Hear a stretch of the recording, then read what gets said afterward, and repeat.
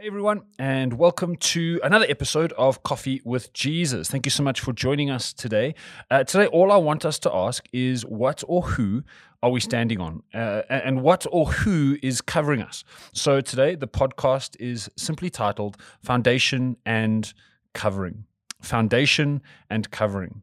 Welcome. If you're new to our podcast, thank you so much for joining us. We release this once a week, and the point is simply to come together, spend 15, 20 minutes with a cup of coffee or tea or hot chocolate, whatever it is, and we just spend some time together asking the question, how can we be more like Jesus?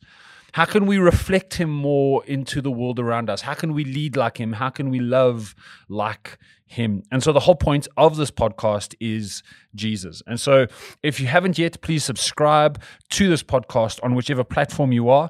And let's dive into today's session called Foundation and Covering. And to set us up, I want to read out of Psalm 61, verse 1 to 8. And if you've got your Bibles, perhaps you can read this at a later time. But let's dive in. It says from verse 1, "Hear my cry, O God. Listen to my prayer.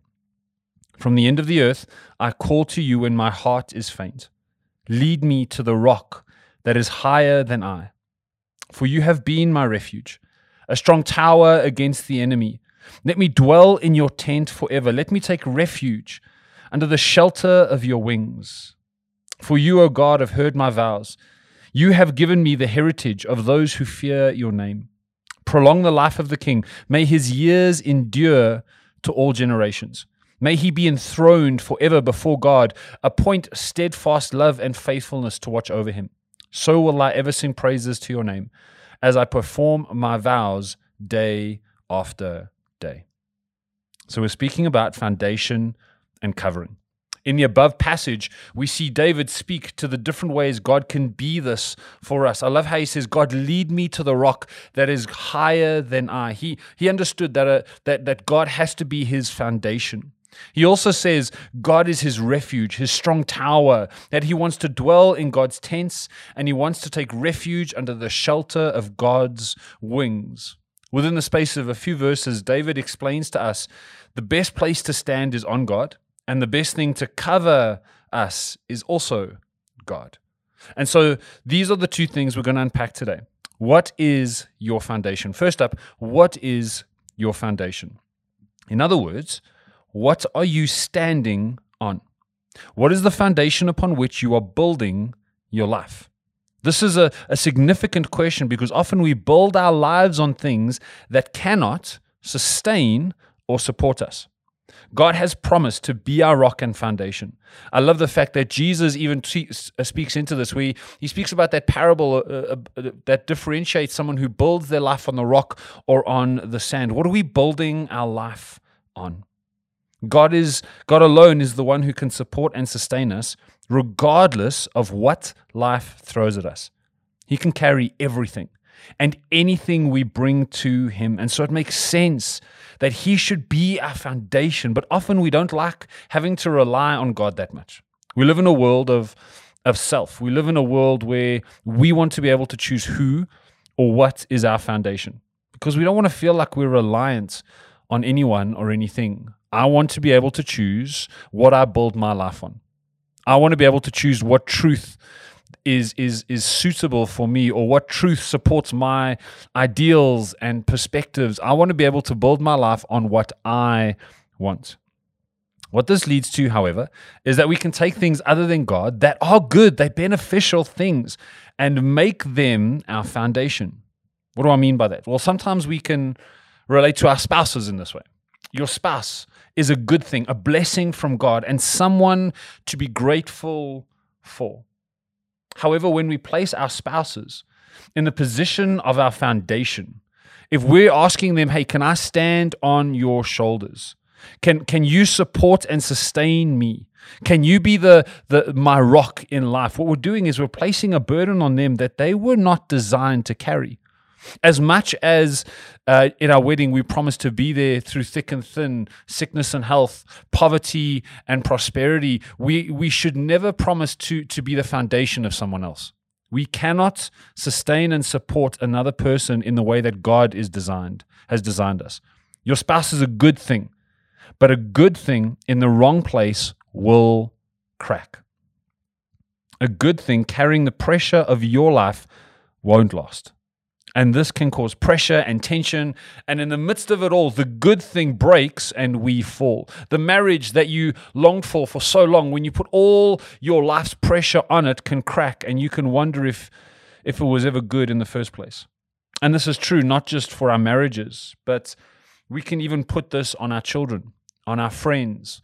We can look to substances to support and sustain us. We can look at food, and we can have an unhealthy relationship with food. Our finances, health, etc. There are so many things that you can look to be your support and your sustainer. Good things, I want to clarify this. Good things are meant to add to your life and bring joy and texture to your life. But, and this is a big one, they are not meant to define your life. If the thing that defines us is not strong enough to carry us, we are setting ourselves up for a fall, and we're setting that thing up to crack and break. Think about that. Good things are meant to add to your life. They're meant to bring texture and joy to your life, but not define your life. Is there a space where you have asked a good thing to define who you are? Maybe it's your work ethic. Maybe it's a title. So, what are you building your life on? What is your foundation? Who or what is carrying you? Second thing we want to just chat about very briefly is what is covering you?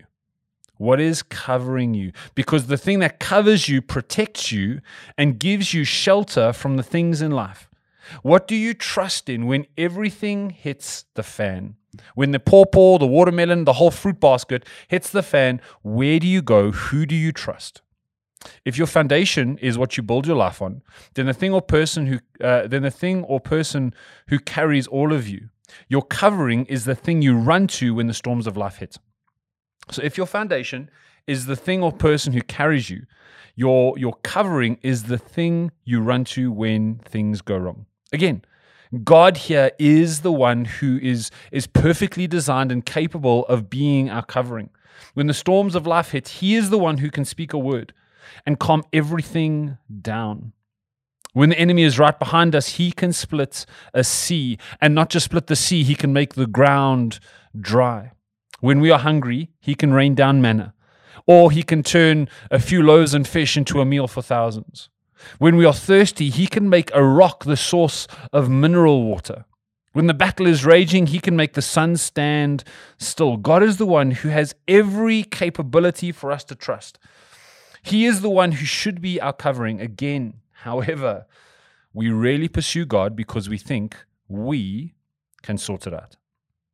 In this instance, I'm not talking about good things as the best things. Often the issue here is that we don't want to be seen as weak, and so we keep going.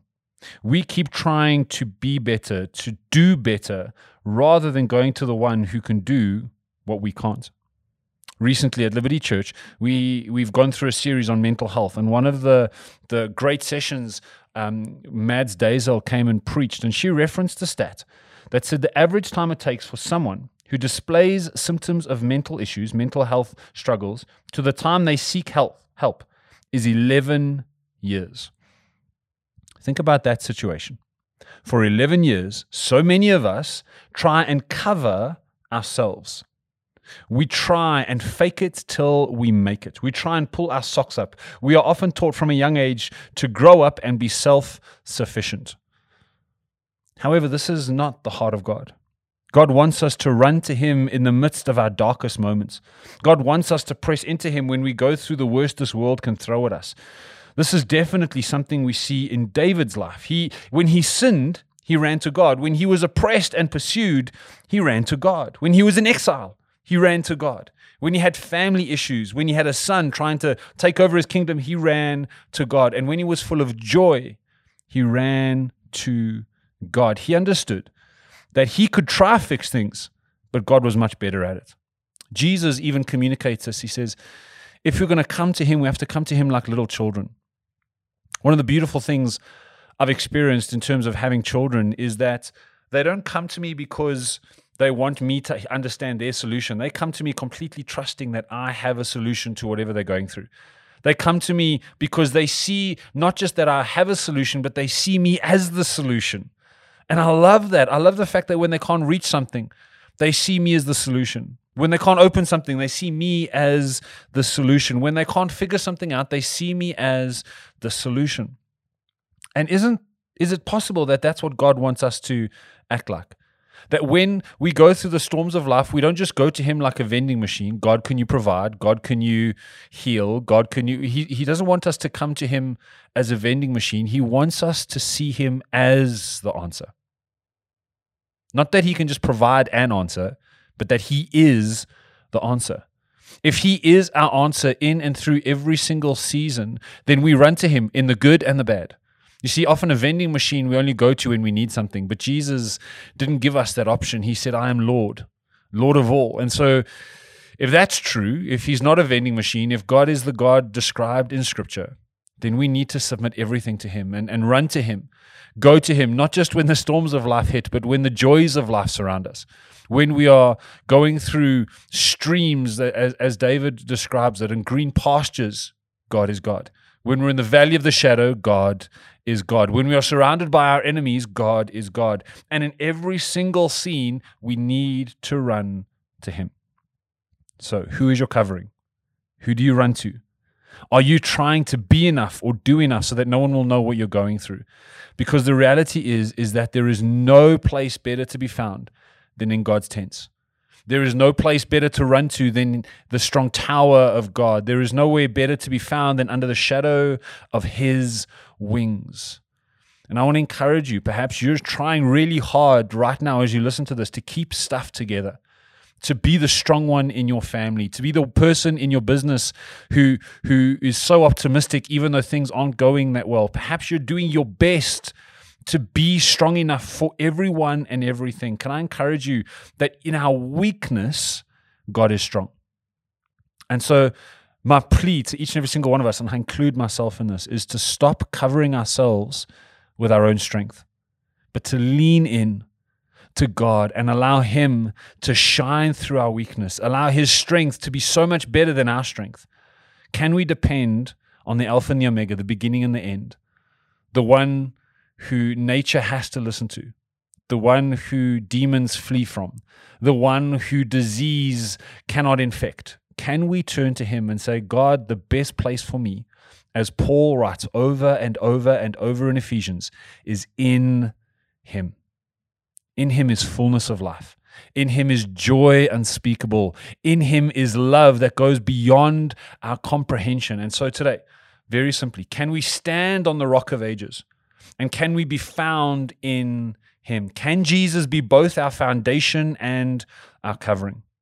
And perhaps if we can begin to unpack this in our lives, if you and I can begin to really live from this place, perhaps the storms of life might not be so scary. Perhaps the things that threaten to break us won't.